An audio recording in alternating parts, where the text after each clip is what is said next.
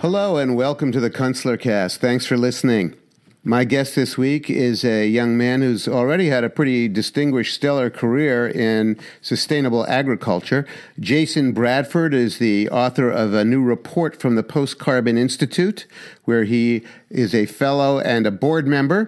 The report's title is The Future is Rural: Food System Adaptations to the Great Simplification. Jason has a pretty impressive resume.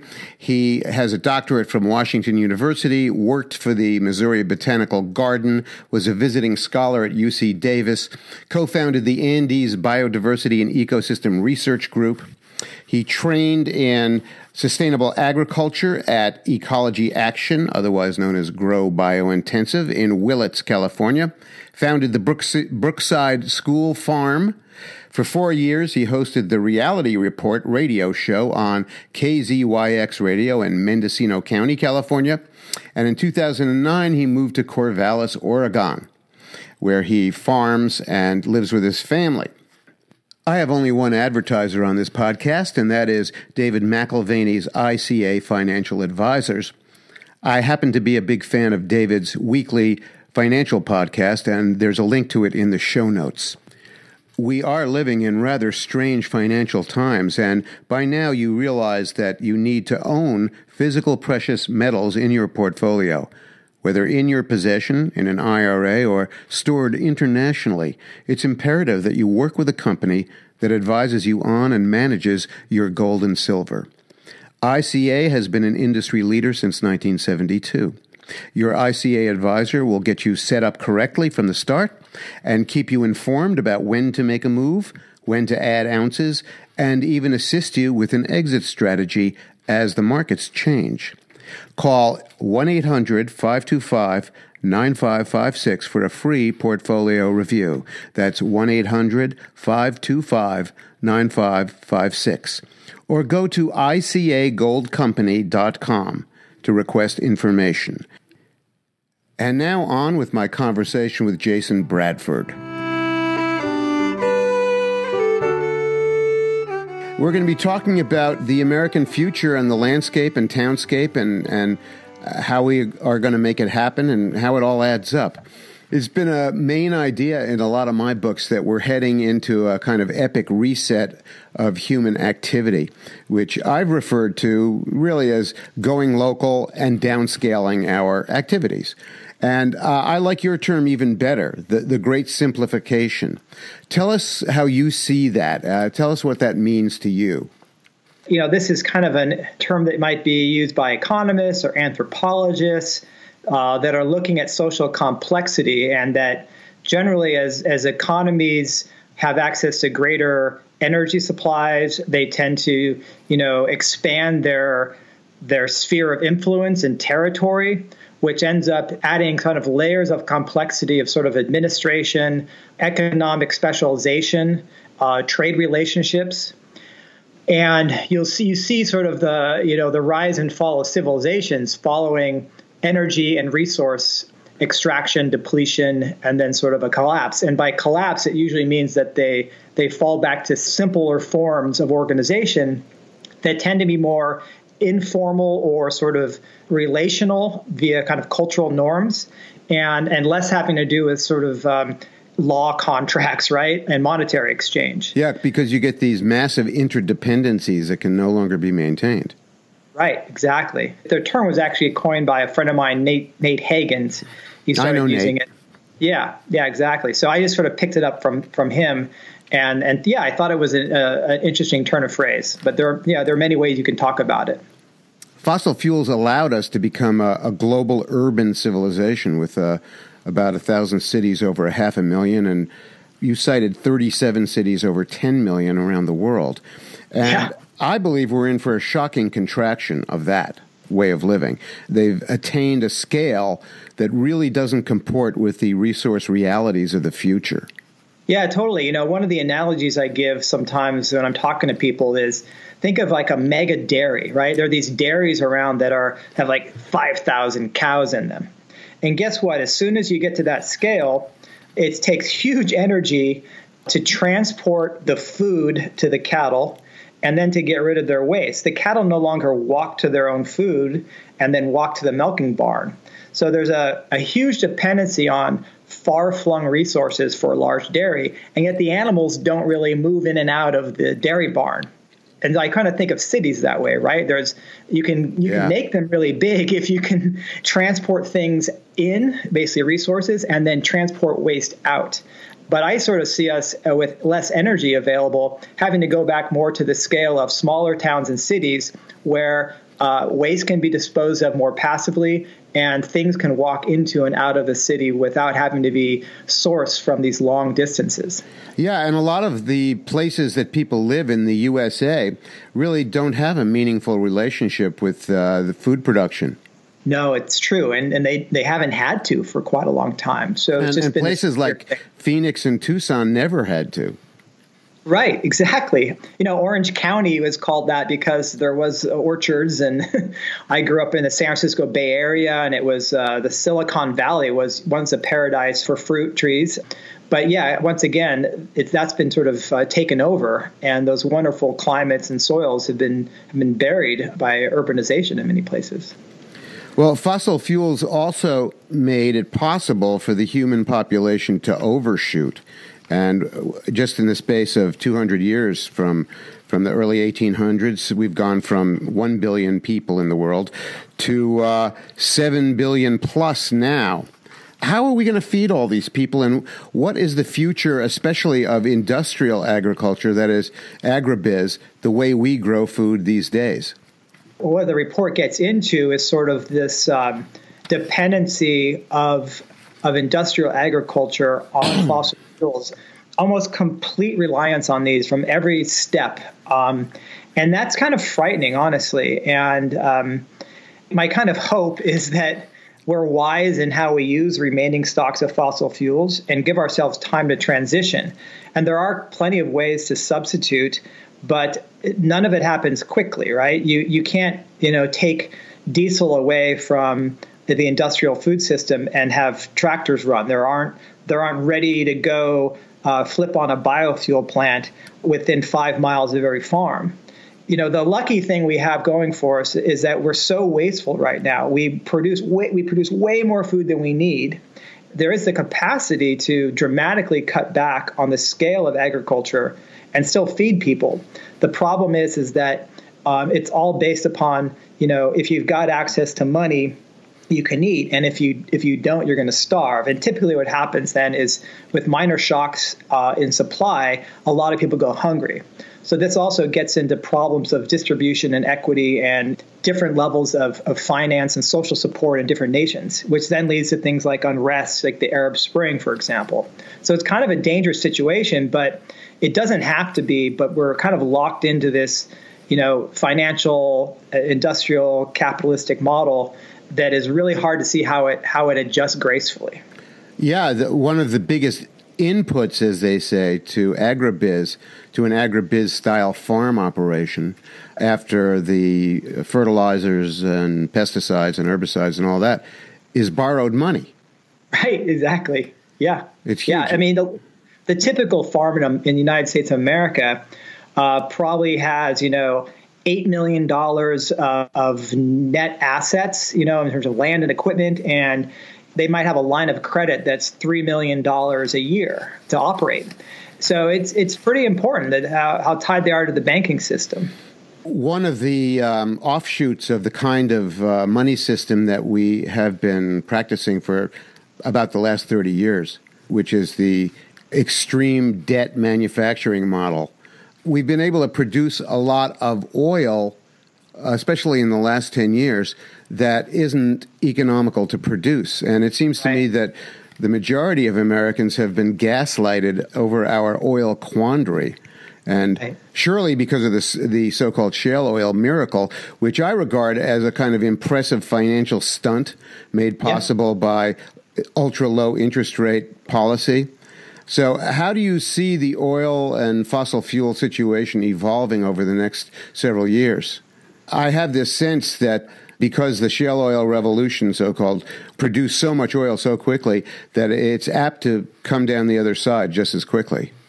Yes, it's true. So this cheap credit allowing for major flow of infrastructure development into these shale regions is rapidly depleting these sources that are really, energetically hard to get at and materially hard to use. But, you throw enough stuff at it, you can get some flow out of it. So I think there's two ways this can go. It's hard to see how kind of private finance keeps this going forever, right? Because they're going to demand a return. But, one thing that could happen is you could have a nationalization of the energy industry. You could have the government basically own this stuff and say, I don't care what the financial repercussions are. As long as we can get the fuel out, let's do it. That may actually let this last longer. The consequences of our continued addiction and environmental, waste that happens are poor. But the government doesn't need to have the same level of financial return as private banks typically need. There's a record of nationalized energy enterprises not being very well managed. I mean, Mexico is a fiasco. Venezuela is the most conspicuous fiasco, and there are plenty more. Yeah, the best managed is probably the Saudis have done an amazing job with the nationalized oil company. So it varies quite a bit. But you're right. You don't know how that's going to go. Yeah, let's change the subject a little bit. What do you see about the conditions of American soils and just our ability to keep on using the land the way we've been using it after about 100 years of agribiz? Yeah, it is a great question, Jim. And that's something that I would really like more people to understand. And, a good resource for this, if people want to read books on soils and how to repair them and sort of the history of their damage, David Montgomery, his books are really good. And I reference a couple of them in the report and do kind of a nice, I think, at least relatively concise explanation of soils and how they're treated poorly and how they're treated well. There are parts of the U.S. that have been treated so poorly for so long that I think they're going to be abandoned without the excess energy we have now. Where are these places? Well, like a good example might be like the Palouse region of Washington, parts of the Columbia River Basin that don't have access to irrigation. These are kind of rolling hills that have been used for dry farming wheat. And you can, find other places out west like this where they alternate between a fallow period where they try to get enough rain into the soil for a year and then they plant. So they alternate like bare fallow soil, get enough moisture there, plant wheat, harvest it, come back. They get low yields, very low financial return. And the synthetic fertilizers are driving pH down. And that makes it harder and harder to get returns. And they can't afford to put lime on, which would correct the pH problem. There's areas like this that are sort of marginal production areas that would probably be best like in native grassland with some sheep or bison or cattle on it once in a while. Mm-hmm. But instead, we're kind of depleting the carbon stocks in the soils, leading to a lot of runoff and dust storms and acidifying them. So that's really sad. And then there's a lot of places that are decent soils, but, we're mining groundwater out of them. So you can think of parts of Arizona, and parts of California and New Mexico, the desert areas where there's water that's 10,000 years old, and we're going deeper and deeper to get it. So without really cheap and reliable electricity, what are you going to do? I don't know. There are also places like the Central Valley in California where artificial irrigation for the last 100 years is bringing all these mineral salts up to the surface and destroying the soil. Yeah, that's true. Yeah, some of these groundwater supplies aren't really that fresh. Exactly. I've also heard the idea, I don't know if it's a theory or an established fact, that when the Great Plains in the United States were settled in the late 1800s, I'm thinking especially of the westernmost parts of Nebraska, etc., that was a particularly wet period in American history, and now things have changed. Yeah, it's right. And, in general, that with climate change, the drier areas are generally going to get drier and hotter, and so you have more water deficits. I worry about that, and this is where, I kind of look at actually livestock systems that are based upon grazing actually can be a really good way to rebuild soil. So instead of tilling it, making it susceptible to water and wind erosion, there might be places still where you can do this sort of low-intensity livestock grazing, but you're not going to support the kind of population or the kind of output per acre that you can by growing annual crops. That gets back to then, where do people live in the future if the places that they relied on and built up over so much time just can't provide what they have historically? So there are many proposals for replacing agribiz, industrial agriculture, with other ways of getting food. And can you tie together the various threads of ideas like permaculture, biodynamic farming, silviculture, perennial polyculture, et cetera, et cetera? Yeah, sure. There's definitely, the hippies got some things right in terms of understanding that the age of oil was going to come to an end sometime, and we needed to go back to the land a little bit. And some of the more science-oriented folks in those traditions, the counterculture traditions, really had an influence on things like organic agriculture, things like the discipline of agroecology. What they all do is they basically say, look, the soil's primary. We got to protect that. We've got to restore that. We got to make it healthy. And it's really simple. They all kind of rely on, minimizing destruction of soil health through tillage and keeping organic matter in and replacing lost minerals through harvest, ideally with, recovered waste products from, say, food waste, let's say, or even people get into then human manure and all that. If you get really local, that's what it takes. Every time you export a crop, there's minerals from the soil that leave. And unless you've got some volcano nearby that's depositing ash or a river flooding and bringing minerals back, you're going to deplete that soil. All of these basically understand that process, that it's got to be a cyclical. It's got to be, if you extract, you've got to return, as opposed to the industrial model, which is we're going to go mine phosphate in Morocco, put it in a plant in Louisiana, make it superphosphate, and then distribute it to our fertilizer companies all across the U.S. So that's what's really interesting. And then the reason people talk about perennial crops or permanent crops is because they provide a return year after year without sort of disturbing that soil and replanting from seed. And I think what's important is to get a mix on your very best soils, rotate with annuals in. On soils that aren't as resilient to tillage, focus on your perennial and permanent crops.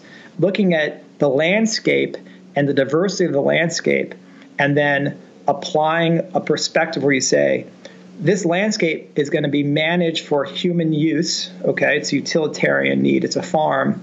But we can't do it in ways that undermine the viability of the ecosystem and the soil processes and other species that are there that we depend on. And so that's what all these schools of thought really come down to, I'd say.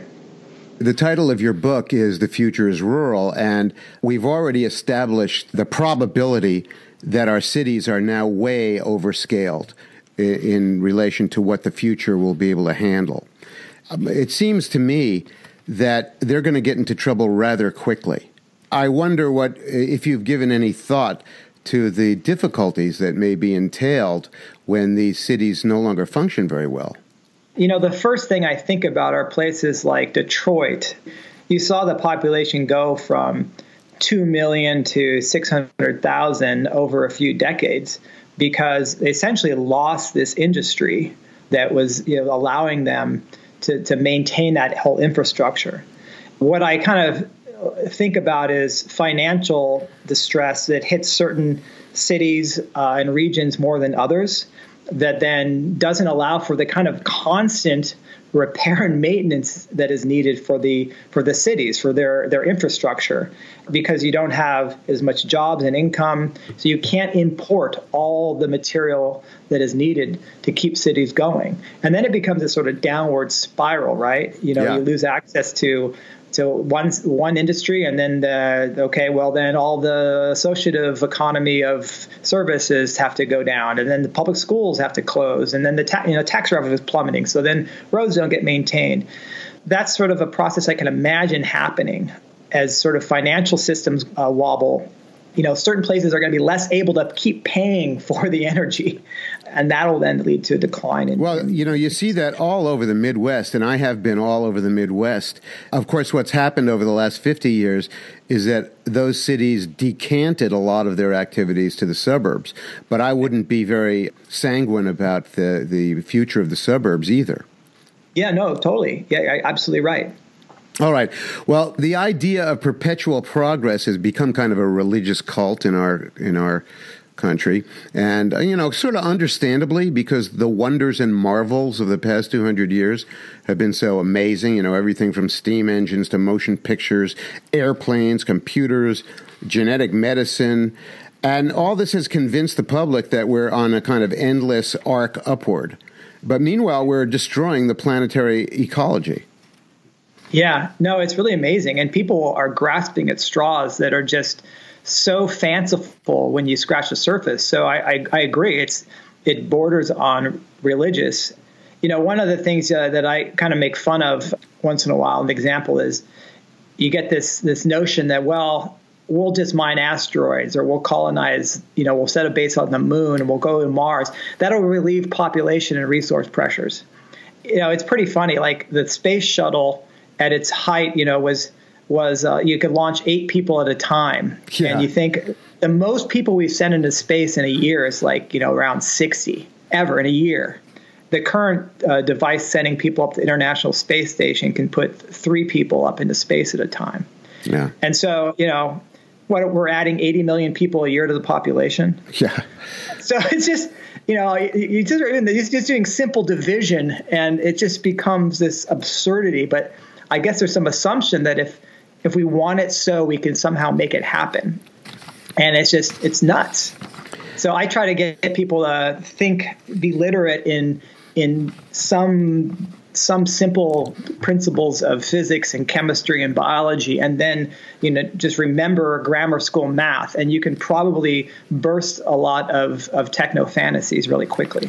Well, the tragedy of all this is that so much of this delusional thinking is actually coming from the sustainable community itself. In fact, coming from people with a science background.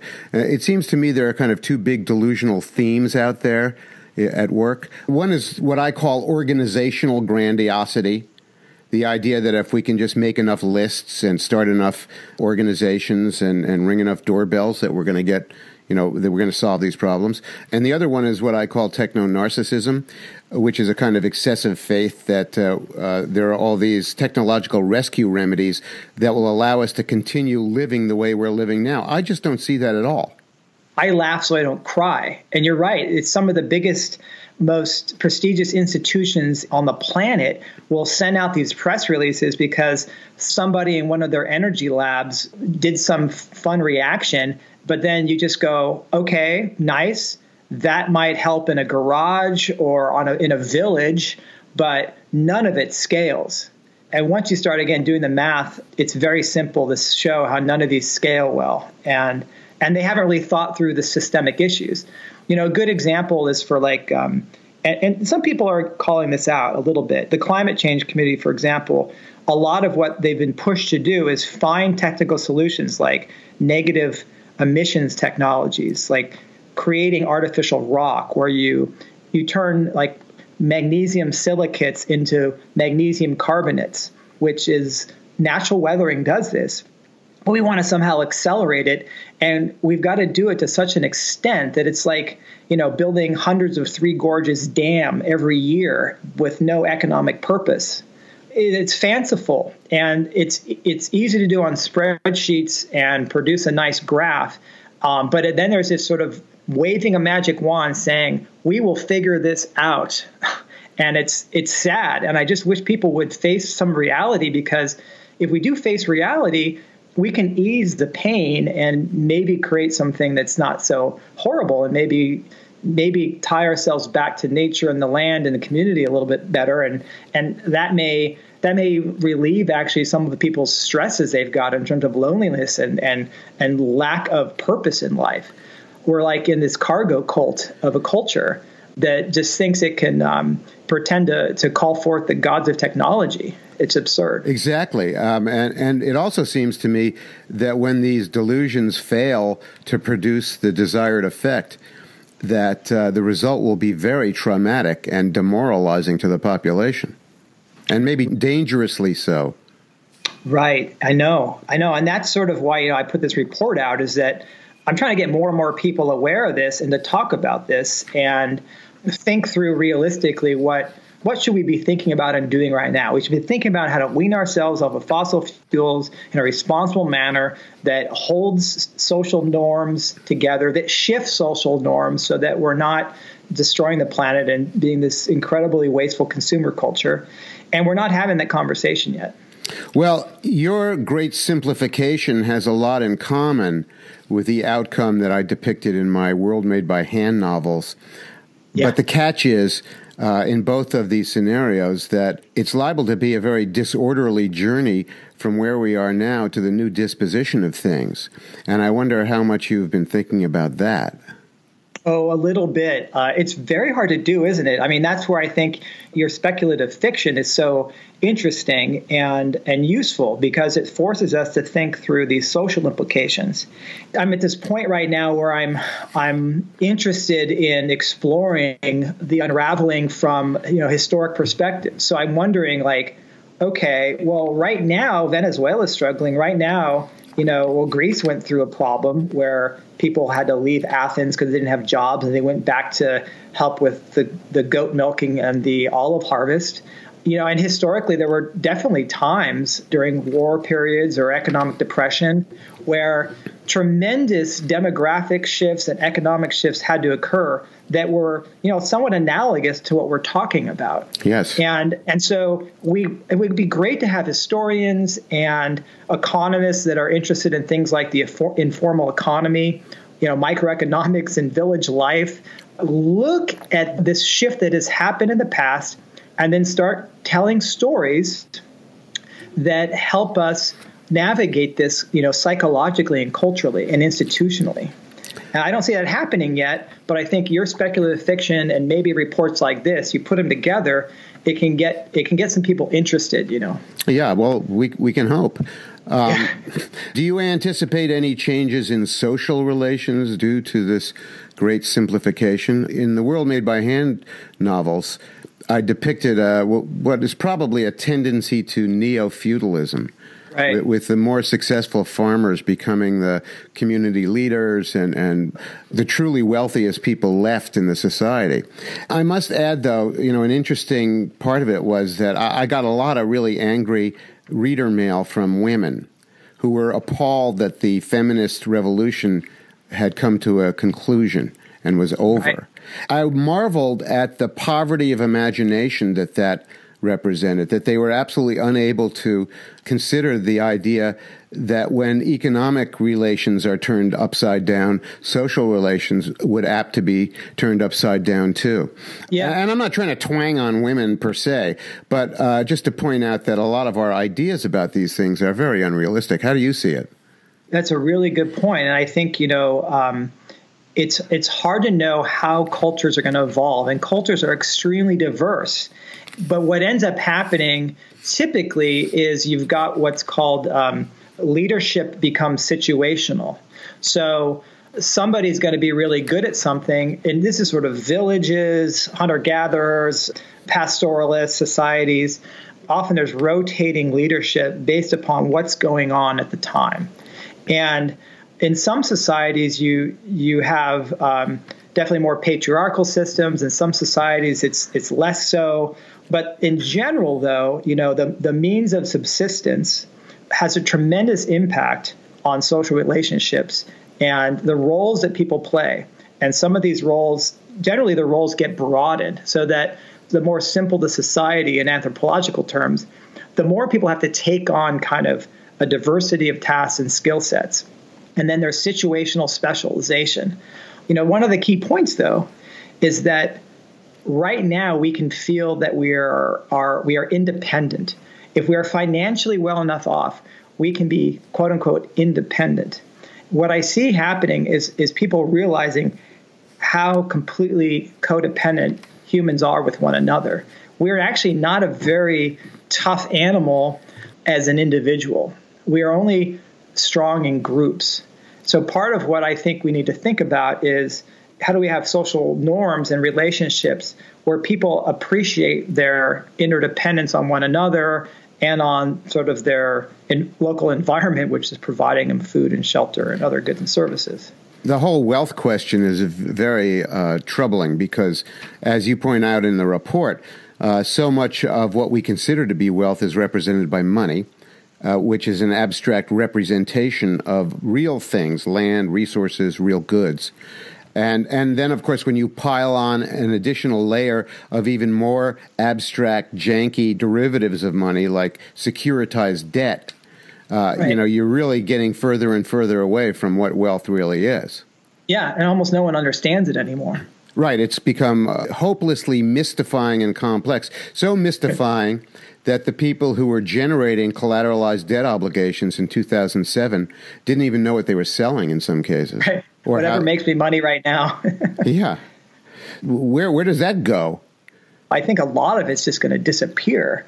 The financial system will have these painful resets, and the financial services industry is going to dramatically have to shrink because they don't really, of course, financial services can be a useful thing. Money is an amazing invention. Yeah. But it became this monstrosity that is now parasitic on society. Mm-hmm. And that is going to have to go away. There will not be the surplus that enables them to just keep churning out financial products that are not helpful to people. Yeah, well, there's also the question of the basic thing that holds up the value of these abstract representations of wealth, that is money, and that is sheer faith. The sheer faith that the money has value, that what it affects to represent is actually accurate and correct. Yeah. I think of this as a game of giant musical chairs, okay? What the money system requires is that when the music's playing and people believe that chairs are being added, so that you're growing your dance hall. And when you have debt and interest and you're paying back principal and interest, there's got to be more money created in the future than was created in the past in order to pay back both principal and interest. What's happening with resources is we're actually burning the chairs. There's a bonfire going on outside, and we're burning the chairs. There's fewer and fewer of them. But because the music's still playing, we haven't recognized this. Yeah. That's how I kind of think about this. But when we do, it's like, oh my gosh, these claims that I have on these resources in the future are not there. I mean, there's not enough resources. And so what value is this claim? Well, along those lines, I wonder about our faith in the renewable energy tech future.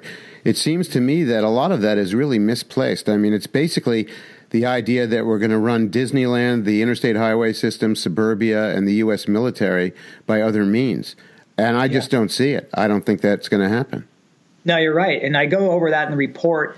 I refer basically to the Heimberg and Fridley book, Our Renewable Future, which is cleverly titled, by the way, because it's basically saying, look, our renewable future is not going to be what you think. Yeah. We're going to have to get by with, the big message is less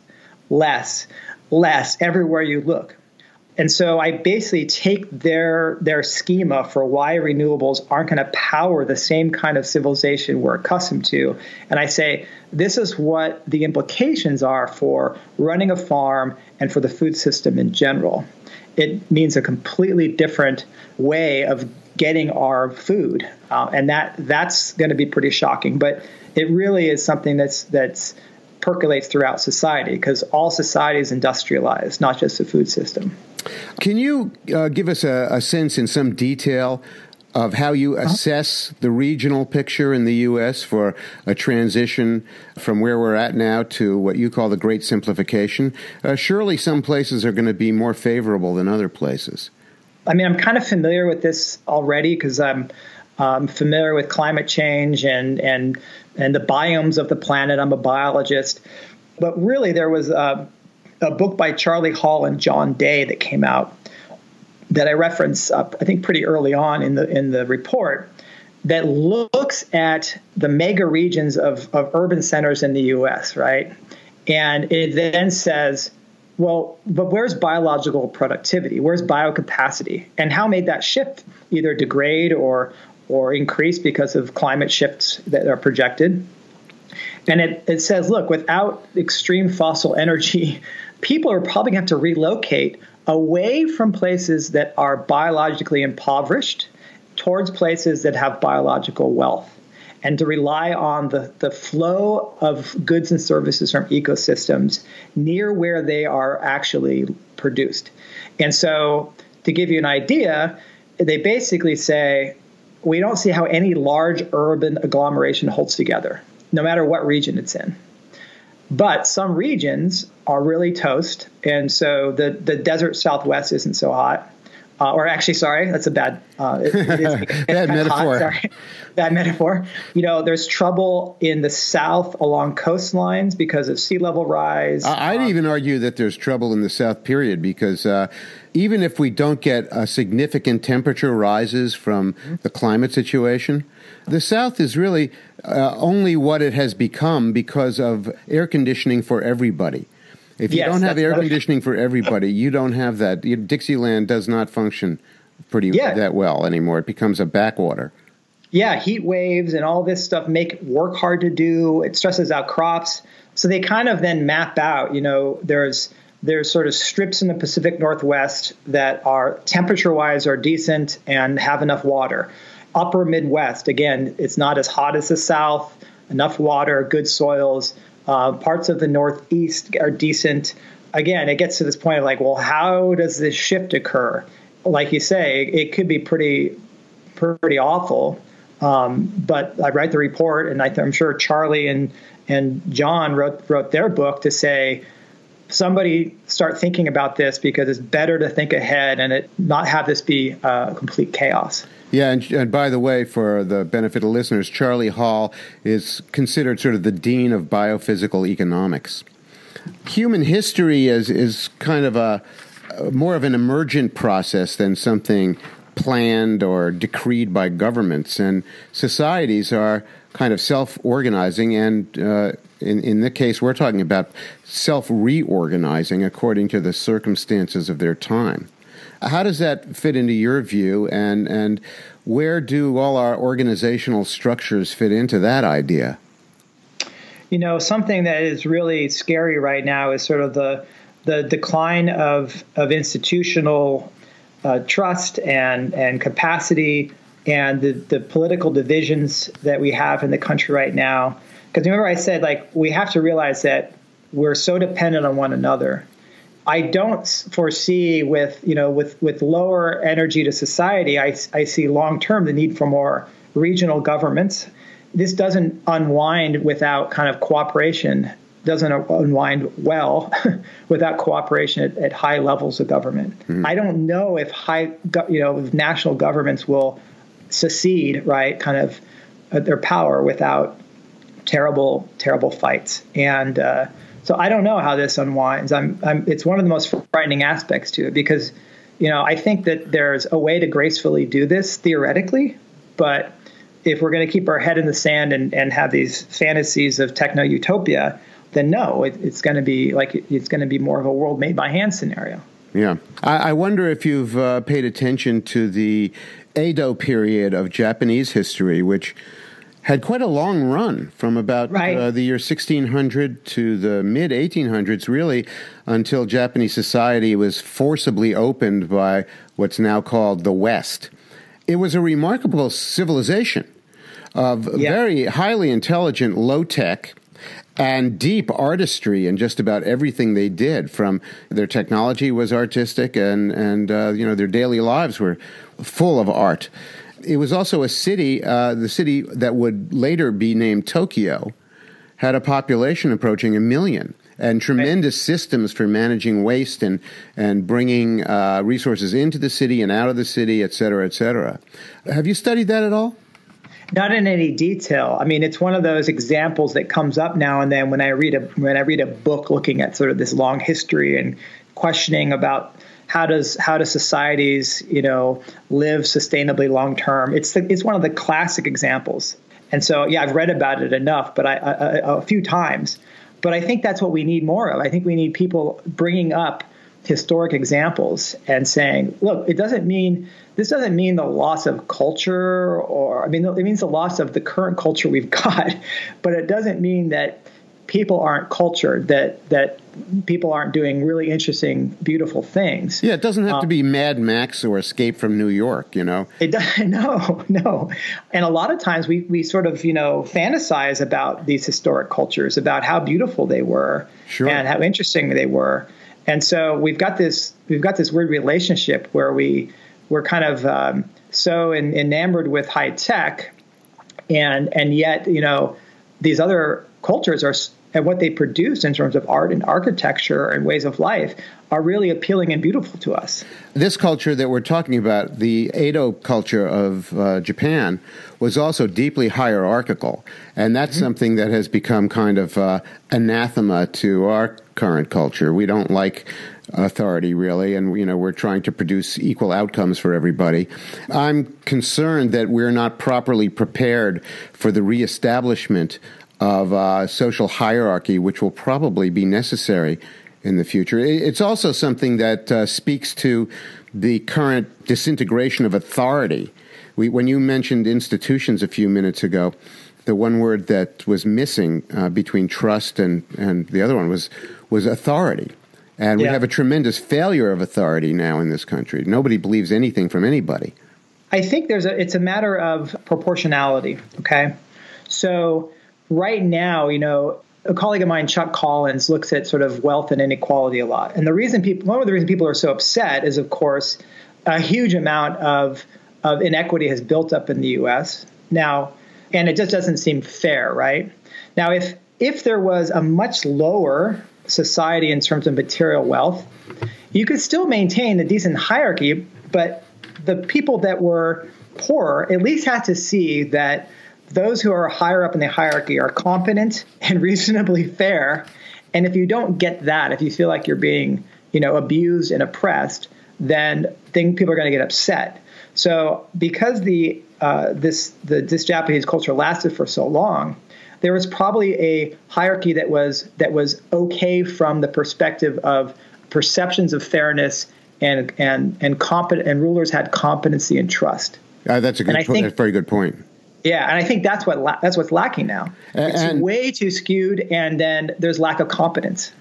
And one of the implications of what we're talking about is, when you go from agribiz-style industrial farming to much more distributed, smaller-scale farming that require more human attention, you're really talking about a lot more people working on the land one way or another. And they're liable to end up being the equivalent of what we used to call peasants. Yeah, oh, totally. And I'm not sure that that's an idea that a lot of Americans now, who are shopping at the mall and going to Disney World would be down with. No, I know. It's interesting. We almost have, though, there's so many interesting subcultures in the U.S., and there's almost this culture of young people who want to live and work on farms, kind of like the Back to the Landers in the 70s, right? They often are well educated. I've met quite a few of them. They have small farm businesses trying to produce high value crops. Obviously, because they're living in these sort of rural areas without a lot of stores nearby, and they don't have high income, they're also living pretty lightly on the planet and doing something very useful. So you're sort of substituting materialism and wealth acquisition with kind of living a decent life, doing something purposeful. Yeah, with a lot of other satisfactions too, like the satisfaction of living meaningfully and close to nature all around you. Right. So I think that's what has allowed peasanthood to survive for so long and be actually something that people aren't distressed about necessarily if they're a peasant, as long as they're not getting abused by agribusiness coming in and taking their land or whatever, or war soldiers running through and stealing their food. And so, but again, like you're saying, we would much rather consider like the future of high wage manufacturing jobs in renewable energy rather than, a decent life with enough to get by growing food. Yeah, one of the ironic things about this is that in history there were probably altogether fewer peasant rebellions than rebellions of industrial workers once that got underway. Yeah, they're sold this life that is hard to really give them, and also they're often living in horrible conditions historically. To be an industrial worker in the 1800s. Do you have any sense of what kind of losses will be entailed in the Great Simplification, especially in terms of technological knowledge and practice? For instance, when the Romans left Britain, the native people of that island forgot how to make pottery for a few centuries and stopped bathing and stopped doing all kinds of things that are regarded as being pretty civilized. Oh, that is amazing. Yeah, no, you've heard of this where, there's this there's stories about the monks that save, knowledge and yeah, I don't know, of course. On the one hand, boy, there's so much information out there and there's so much that's printed, but of course it's on acidic paper and it's on the internet. That is really a tough question. I would think that it would be really wise to make sure there's certain key things that are preserved. And I think there are like these university groups now that are studying existential risk, and they're mostly looking at it from the perspective of, what if a solar flare knocks out the grid on the planet? Or what if a supervolcano leads to a crash in crop production for several years and civilization unravels? What do we need to preserve, like these monks, to during some kind of dark ages? So people are starting to actually think about this. Yeah, I find it laughable that so many people think that the internet is a sturdy and permanent part of the human condition. It never seems to occur to them that the electricity could go out, maybe for quite a while. Oh, and when it does happen, when people lose their internet, they freak out. Right. and systems crash. Totally. Yeah. They do. It's amazing. The electricity demand from the internet is growing at such an incredible clip that you project it out 10 years and it's frightening. Yeah, especially if we keep on mining Bitcoin.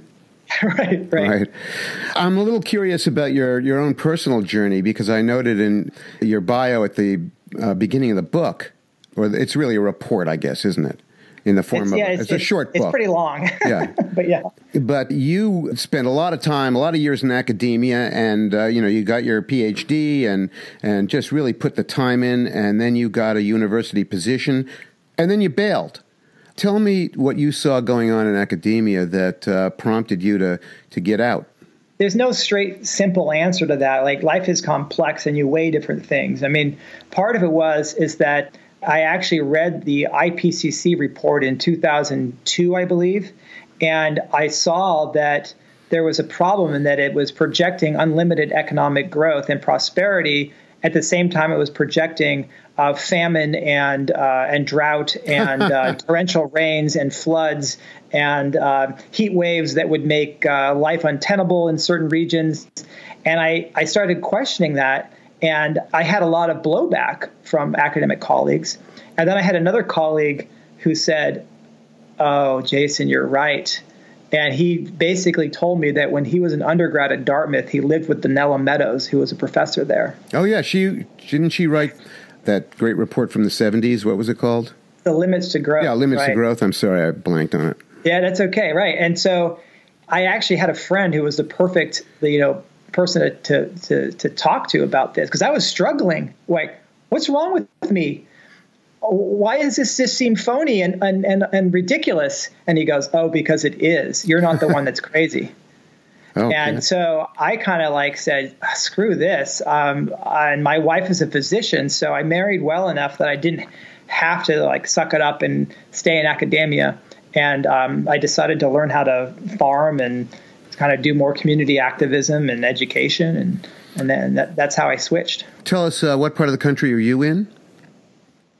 I live now in Corvallis, Oregon, in the Willamette Valley. So about an hour and a half south of Portland. The Willamette Valley is a famously fertile and productive part of the country. Small, but legendarily good. What are you living on in terms of land, and what are you doing with it? I've got this home site that's kind of homesteadish. I've got some sheep that are helping me mow the lawn, which is actually a native prairie mix that I put out here, and fighting weeds and working with the livestock a bit. I've got a nice vegetable garden. I'm trying to get some fruit trees established, managing kind of this some woodlot, thinning out dead trees and bramble.